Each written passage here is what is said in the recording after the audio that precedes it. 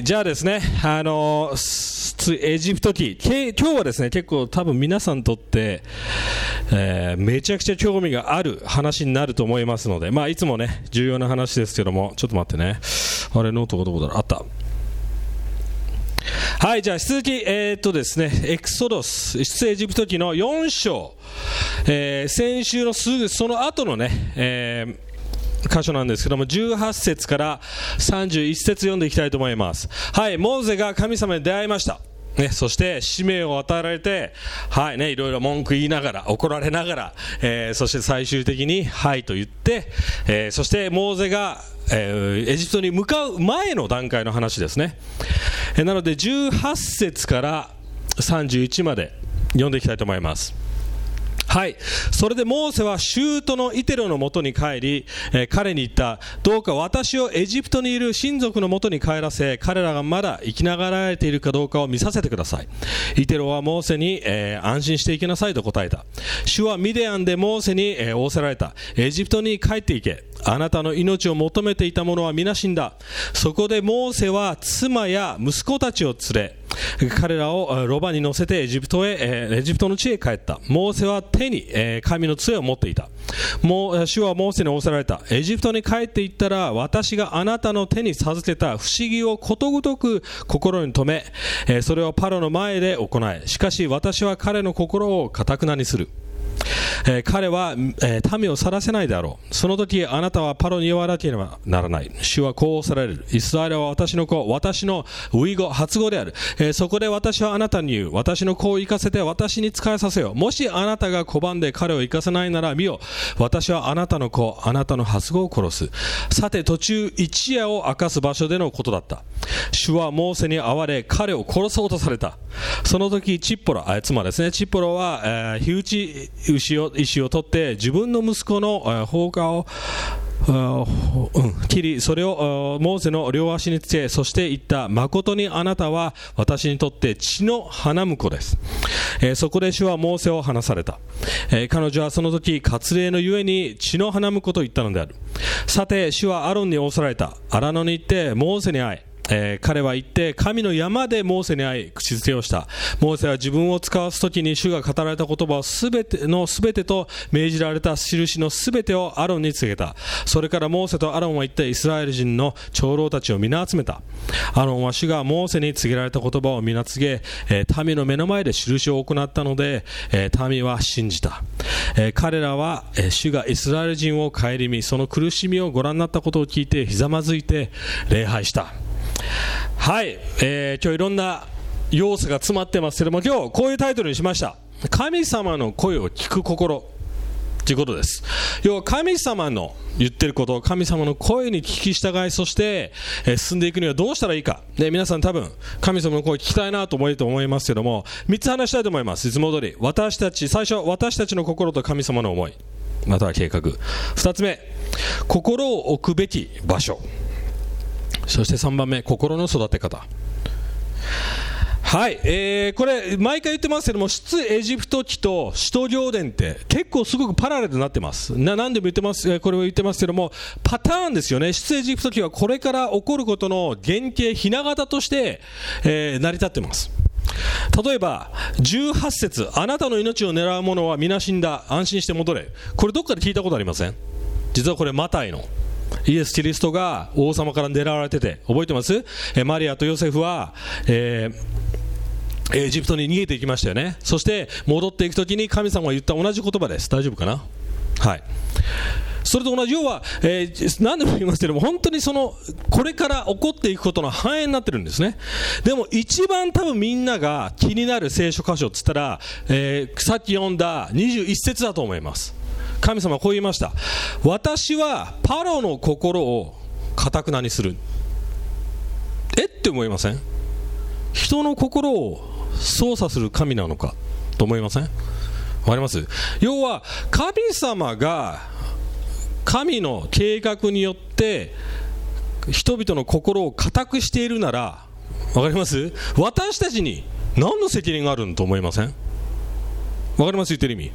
神様は神様の計画によって、神様の意図的に神様のやり方でそういうふうにしたなら、じゃあなんで私たちは責められる必要があるの？皆さんそう思いますよね。そう思ったことある人ない普通そうですよね。思いません？私の心って私の責任なの。でも神様ここでパロの心を意図的にそれをそうしようとしてる。どういう意味なんでしょうか。これ次のね表結構面白いんですね。これちょっと調べた結果出ますか、この表。はい、これちょっとね小さくて見られないんですけども、これがこっちが一番こっちがですね、神様がパロの心を堅くなにするといった発言の箇所です。聖書箇所、出エジプト記見てみると4章7章14章って出ますよね。見えます？見えない？まあいいです、大丈夫です、覚えておいて。これ要はこっちから言うと神様がそうするって言った聖書箇所3つあります。2番目、神様が実際にパロの心を固くしたっていう箇所 1,2,3,4,5,6 箇所あります。わかります？で次がパロの心が固くなったっていう、要は神様がしたわけじゃないです。状況やもしかしたらパロ自身が固くしたかもしれません。その状況が 1,2,3,4,5,6,7 回あるわけです。いつでもわかります？目悪いかなみんな。そしてこっちパロが自分の心を固くしたっていうのが3回です。比較してこれ意味わかります？要は神様が実際に固くした、そしてパロが実際に自分で固くした、言ったらほぼ同じ回数なんです。どういう意味でしょうか。はい、神様は私たちの心を操作しているわけじゃないです。もちろん操作できます。でも最初から固かったのは誰ですか？最初からプライドがあったのは誰？これ先週も言いましたけども、パロはその当時の最高権力者でした。めちゃくちゃプライド高かったです。誰にも私に命令させる気はないという状態だったかもしれない。王の中の王でしたからね、その時ね。わかります？その時代にとっては。要は彼よりも偉い人がいなかったわけですよ。要はある意味パロの心はすでに固かったわけです。でも神様はそれをあえてそのままにさせたということです。言ってる意味わかります？要は私たちの心に責任を持たなくちゃいけないんです。でも神様はその心の固さを利用して何を示そうとしました？神様の栄光と働きを、私が絶対者だということを示そうとしたわけですよね。要はパロの心ですら、パロの絶対権力ですら私にはかなわないよ、それを示すためにやったわけですよね。はい、実はこういう聖書箇所があります。民数記22章、これは後で、ヨシュアがですねイスラエルの民を導いている状態の時なんですけども、皆さん、バラムっていう、実は英語で言うとバラムっていう預言者、ある意味ね、なんていうのかな、占い師みたいな人がいたんですね。彼はイスラエル人じゃなかった。でも彼は、イスラエルの神のことを知ってました。でその時ちょうどヨシュアはですねモアブ人たちを攻めてたんですね。そしてモアブ人の王様バラクっていうんです。ちょっと似たような名前なんで混乱したんですけど、バラクっていう王様がですね超ビビってたわけです。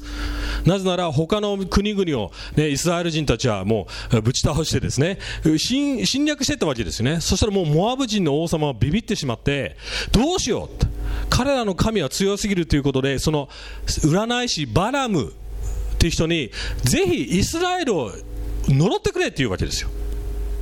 わかります？そこでバラムさんは、預言者みたいなバラムさんは一応神様に祈りました。はい、王様のバラクはまず偉い人たちを一回送りました、バラムのもとに。そしてイスラエル人たちを呪ってくれ。そしたら彼こういうわけですね。分かったって、一晩ここにいなさいって、神様に聞いてみますって。で神様はっきりこういうわけです。彼らを呪ってはいけない。そして王様の東方についてっちゃいけない。なぜならイスラエル人は祝福されてるから。だからバラムさんは断るわけですね。いけませんって、神様はこう言ってますって。はい、でも次2度目バラク王様はもっと偉い人たち、そしてもっとお金を持ってくるわけですよ。そしてまた聞くわけです。ぜひ呪ってください。そしたらバラムは2度目こういうわけです。分かったと、1回神様ノーって言ったけどもう一度聞いてみるねって言うわけですよ。わかります？だから一晩いてくれ。そしてバラムはまた神様に祈ります。そうすると神様はこういうわけで、分かった、行けと。でもね、私が言うことだけを行いなさいっていうわけです。これそのままで言ってます。私が言うことだけを行え。そしてこれ有名な箇所です。それでバラムさんはバラクさんのお偉いさんたちとついてきます。そうすると自分が乗ってるロバが突然止まっちゃうんですね。そしてビビっちゃって床にガーってなって、その時バラムさんは何が起こってるか分かんないんですよ。だからロバを叩くんですよ。バーンバーン、お前何やってんだって感じで。そしたらロバが喋り始めるんですね。何をするんですか私にって、あなたは見えないんですかって、あそこに天使がいるわけですよって。でバラムさんはその時に目が開かれて、天使が遮ってるわけです、自分の道を。そして神様もこう言うんですよ。お前何やってんのって、なんで行こうとしてるのって。面白いエピソードですよね。面白くないですか？最初は神様ノーって言いました。次神様イエスと言いました。そして神様はイエスと言ったので言ったら止められたんです。お前何やってんの、なんでそんな邪悪なことしてるのって。何が起こってると思います？これ神様は最初ノーって言いました。そうですよね、ノーって言ったわけです。でもバラムさんはなんでそれでもついていきたいと思ったんですか？お金をもっと持ってきたからですよ。その時に神様一度ノーって言ったけども、もう一度神様についてみるねって言って、その時に神様は分かったよ、行きなさい、でもね私の言うことだけを行い。ここにちょっとトリックがあります。私が言ったことって何ですか？神様が言ったことって何ですか？一番最初に行くなですよね。でもバラムは行ってしまったわけですよ。何を起こってるんですか？バラムの心の問題です。神様には行くなって絶対命令が与えられてました。でも彼はお金の欲しさ、要は神様の言ってることすらねじ曲げようとして自分に言い聞かせたわけですよね、ある意味ね。ローマにこういう箇所があります。ローマの 1-18 ちょっと出してもらえますか？なんかはい、これ有名な箇所というのは、不義をもって真理を阻んでいる人々のあらゆる不経験と不正に対して神の怒りが天から掲示されているからです。それは神は彼らの心の欲望のままに汚れに引き渡され、そのために彼らは互いの体を恥ずかしめるようになりました。それは彼らが、神の真理と偽りを取り替えてしまったわけですよね。作り主との代わりに作られたものを拝み、これに仕えたからです。作り主こそ常しえに褒めたたえる方です。はい、ここが今日まず最初のレッスンです。私たちは常に私たちの願望に聞き従いと思います。バラムさん、神様知ってました。神様と祈って神様は語ってくれたわけですよ。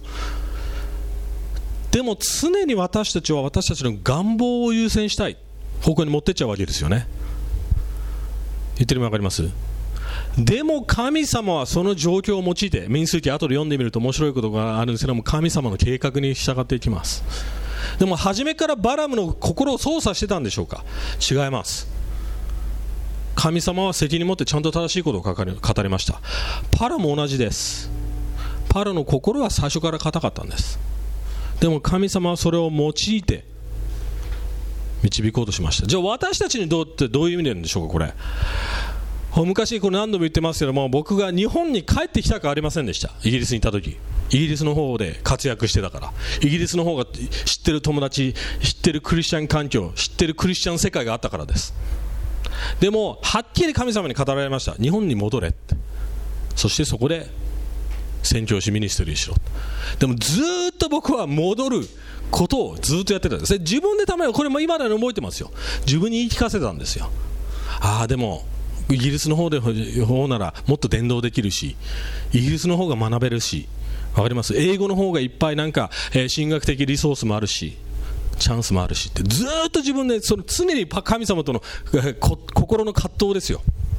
で結局気づきました。その時本当に自分の心を吟味しなくちゃいけなかったけど、俺の願望なのかこれは、それとも神様の御心なのか。これめちゃくちゃ大切なレッスンです。自分の心の状態をはっきり分からなければ、神様の声を判断することはできません。これ結構皆さん、私たちにとって一番嫌なことなんです。自分の偶像を認めるっていうのは本当に嫌なことなんです。見たくないです。聞きたくないんです。私たちの願望がそうだから。で、私たちの願望が強すぎるときに、神様は時にいいよ、あなたがそんな願うならやってみればって言います。でもこう言います。でも知ってるよね、私がもうすでに言ったこと。覚えてるよね。私の言葉は曲げられないよ。僕にとってこれチャレンジです。最近ね、娘がどんどん成長してきてですね、すごく自我が強くなってきます。わがままです。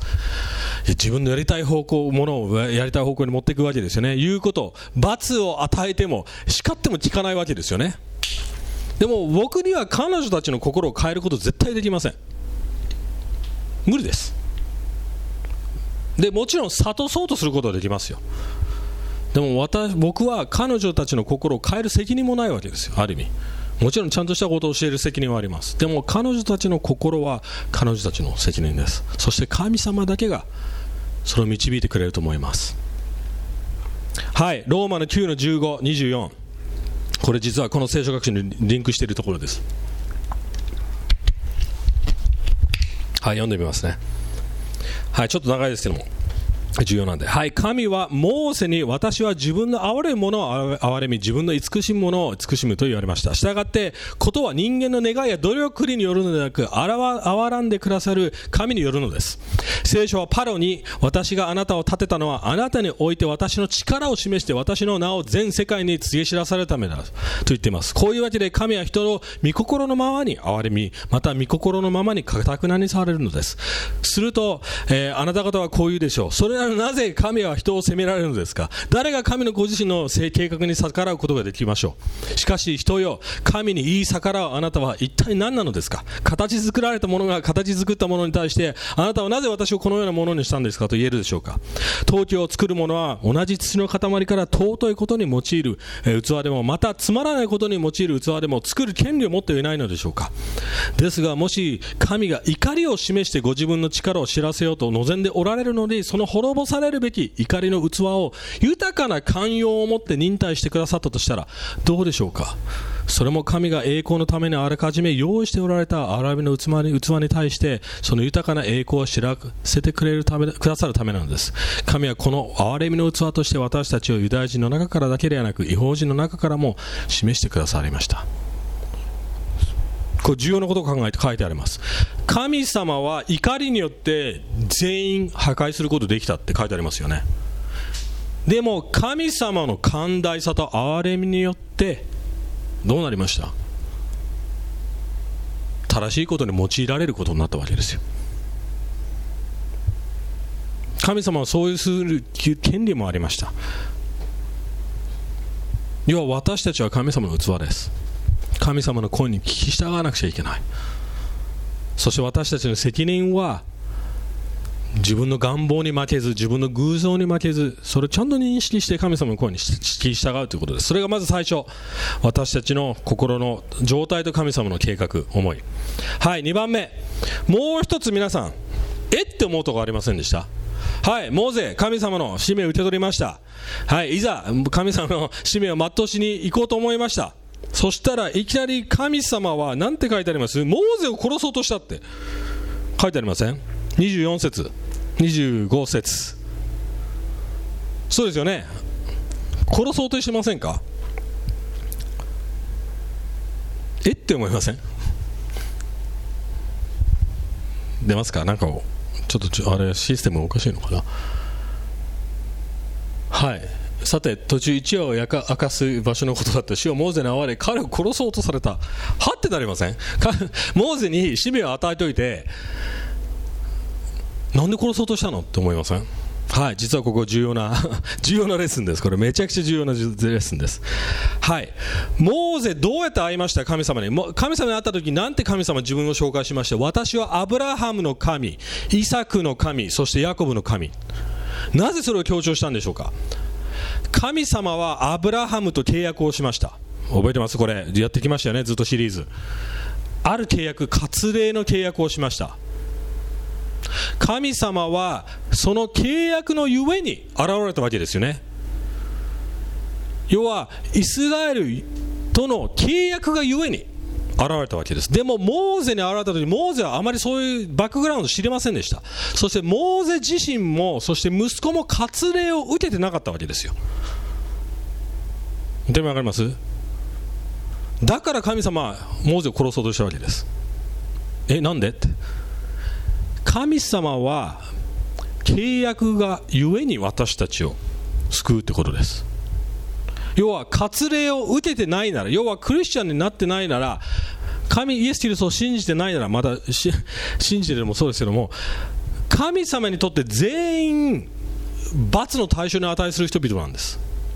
モーゼですら、モーゼもすでに神様に会ってました。でも神様は契約を思い出してモーゼに会ってくれました。でもモーゼはその契約を忘れてたわけです。自分の息子に本来モーゼが割礼を施すべきだったわけです。覚えてます？アブラハムが自分の息子イサクを捧げましたよね。そうですよね。でも代わりに神がやってくれました。でもその後もその前に、アブラハムが間違いを犯しましたよね。自分の力でことをなそうとして、そして、他の奥さんと寝てしまいましたよね。そしてイシュマエルが生まれました。そうですよね。でもその代わりに割礼によって、覚えてます？このエピソード全部言えませんけども、要はそれに気づいたチポラ、奥さんが代わりに、モーゼの代わりに息子の、あそこをねガッて切ってですね、割礼を施したわけですよ。そしてモーゼの男にピタッてくっつけて、ああよかったってことです。要は私たちは神様の契約だがゆえに私たちは救われるってことなんです。その外にいたら死の対象です。どんなにいい人でも。それがレッスンです。まずここは適用です。神様、さっき言いました、神様は契約を常に覚えてくれます。そうですよね。だから現れてくれたわけですよね。エジプトを救いたい、エジプト人じゃなくてイスラエル人たちを救いたいと思ったわけですよね。契約がゆえに。でもモーゼは忘れてたってことです。私たちの責任ここにあります。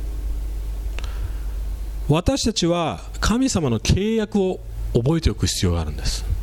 じゃあ現代のクリスチャンにとっては何でしょうか？それは福音ですよ。イエス・キリストがしてくれたこと。そうですよね。イエス・キリストは私たちの代わりに、割礼という意味は切り離されるということです。切り離されたわけです。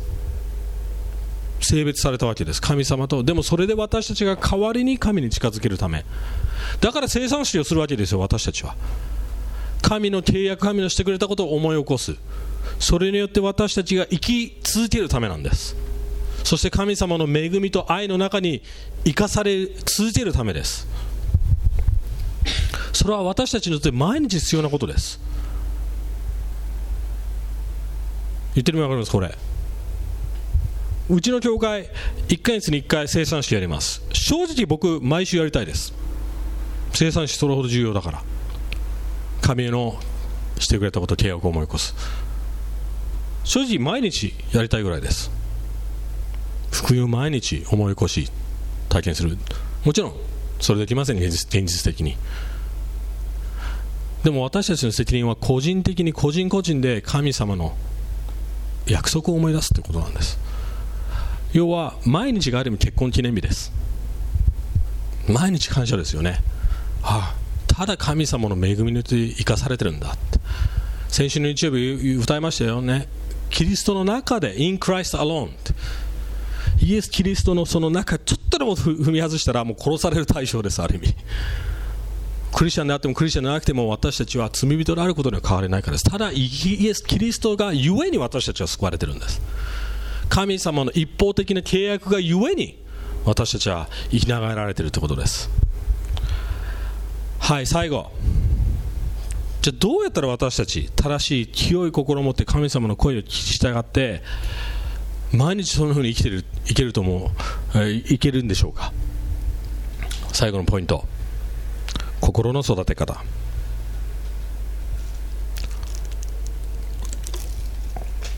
はい、ここの 2章から3章4章ぐらいでですね、常に出てくるこの神様の山ってあります。これはモーゼが神様に会ったところですよね。そして今度アロンと会いましたよね。これも神様の山です。同じところです。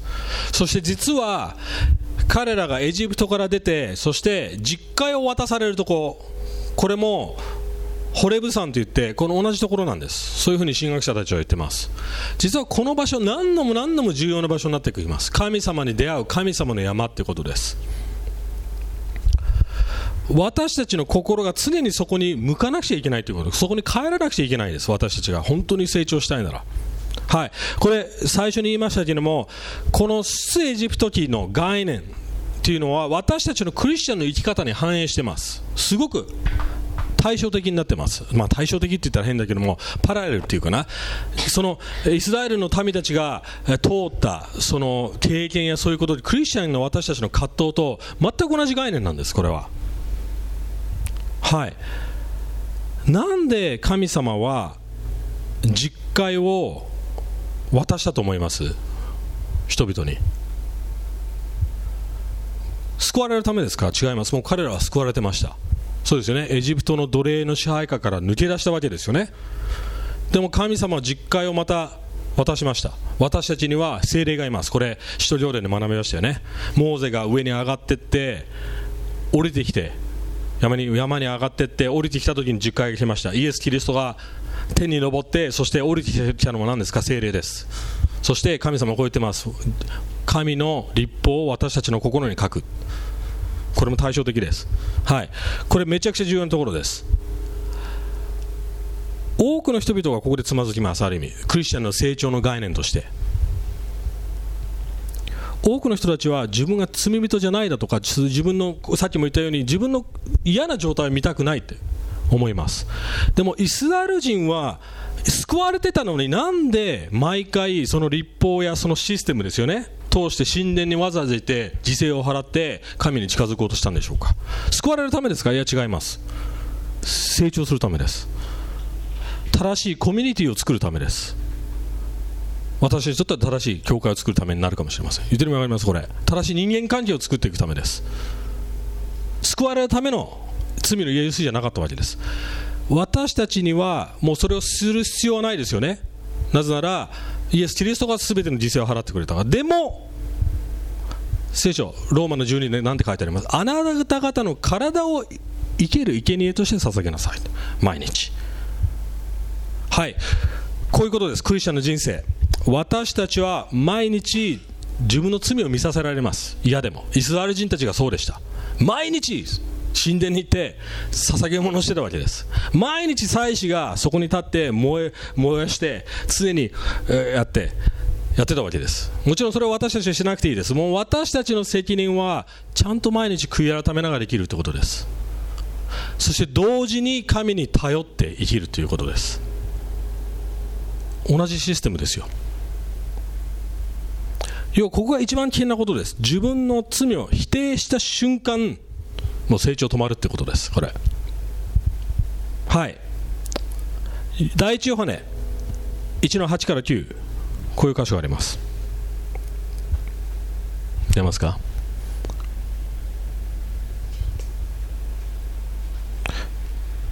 出ないかな。このままでいいです。僕読みます。はい、第一ヨハネの 1-8 から9、出るかな出ないかな。はい、もし自分に罪とないというなら、私たち自分を欺いてより真理は私たちのうちにありません。もし私たちが自分の罪を言い表すなら、神は真実で正しい方ですから、その罪を許し、すべての悪から私たちを清めてくださいます。もし罪を犯していないというなら、私たちは神のを偽りのものとするのです。神の言葉は私たちのうちにありません。要は私たちの罪を認めない状態で神様の声をストップします。神様の声がストップするんじゃなくて、私たちの耳がシャットダウンされます。自分の願望に任されるから。バラムと同じように私たちはそういう風になっちゃってるんです。心の状態が。もちろん罪から解放されてます。でもイスラエル人たちが常にエジプトに戻りたい、キュウリ食いたい、肉食いたい、昔の方が良かったなっていう、そういうふうにしながら彼らの救われた人生を生きてたように、私たちもそのような誘惑があります。常に戻りたいなと思うんですよ。自分の願望に任せちゃおうとするわけですよ。それを毎日悔い改めながら、そしてイエス・キリストを思い起こしながら生きていくっていうのは私たちの成長の仕方です。じゃあどうすればそれができるんでしょうか。はい、さっきの詩編戻ります。ごめんね野田君、行ったり来たり。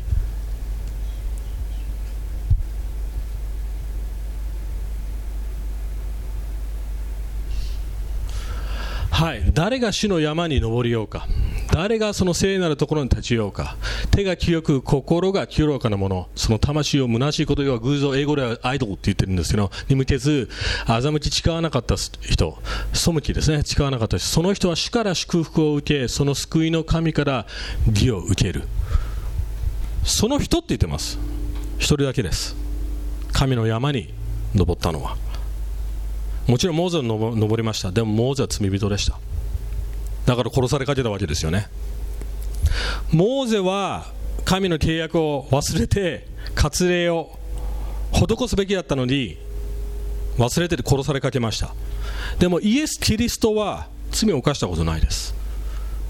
割礼を施されることも必要なかったわけです。でも彼が切り離されたんです。なんでチポラ血だらけの花婿って言ったわけですか。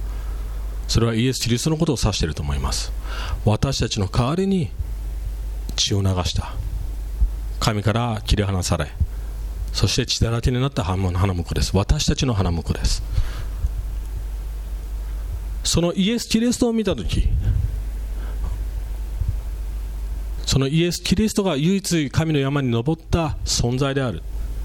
そのイエス・キリストを見続けている。そして従ってイスラエル人たちがモーゼに従ったように従い続けるんだな。私たちは清い心を保てるということですよ。要はイエス・キリストの清い心、一度も罪を犯したことない手、心が私たちに与えられ、そして神様の声を聞けるようになるということです。でもそれを毎日やっていかなくちゃいけないです。毎日悔い改め、そして信じていく、そのステップです。最後この図で、最後の図、これ何度も見せてます。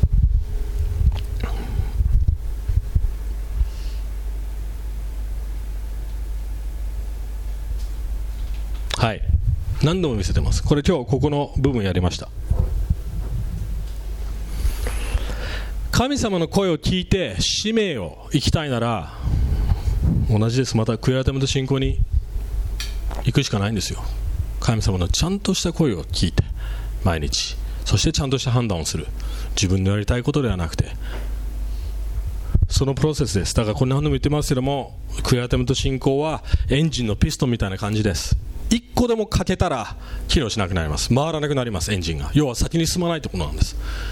信仰だけでもダメです。本当の信仰は悔い改めが伴います。そして本当の悔い改めは信仰が伴います。要は神様ごめんなさいって言っただけで神様に頼ってなかったらそれはダメということです。また神様信じますって言いながら自分の罪が見えてないならそれは全然機能してないということです。はい、最後、これはこのままで大丈夫です。ここはチャールズ・スポルジョン、これ有名なまたイギリスの牧師なんですが、彼がこう言いました。はい、聖書からはっきり学べることはこうです。信仰が救いに必要なのと同じように悔い改めを必要不可欠だということ、悔い改めがついてきてない信仰自体を悔い改めるべきだって言ってるわけなんですね。はい、これからそれがどんどんはっきりしていきます。そのイスラエル人たちの生き方によって、砂漠での生き方、葛藤、誘惑、彼らさまざまな偶像にすごく葛藤します。でも素晴らしいことは神様の恵みと、そして神様の導きが常にあるんです。だから別にビビらないでほしいと思います。だからさっきも言ったように私たちは単純なことを忘れてるわけですよ。単純なこと、それはイエス・キリストを忘れて、要はイエス・キリストがあたかも死んでないかのように、福音が本当じゃないかのように生きてしまうことが問題なんです。クリスチャンの本当の問題はね、福音を忘れちゃってることです。そして自分に頼っちゃうこと。正直言います。多くの現代のキリスト教は真逆を教えてます。自分で努力すれば成長できる、こうすれば成長できる、教会に使えれば成長できる。逆なんですよ。神様がしてくれたこと、そうですね、モーゼもそうですよね。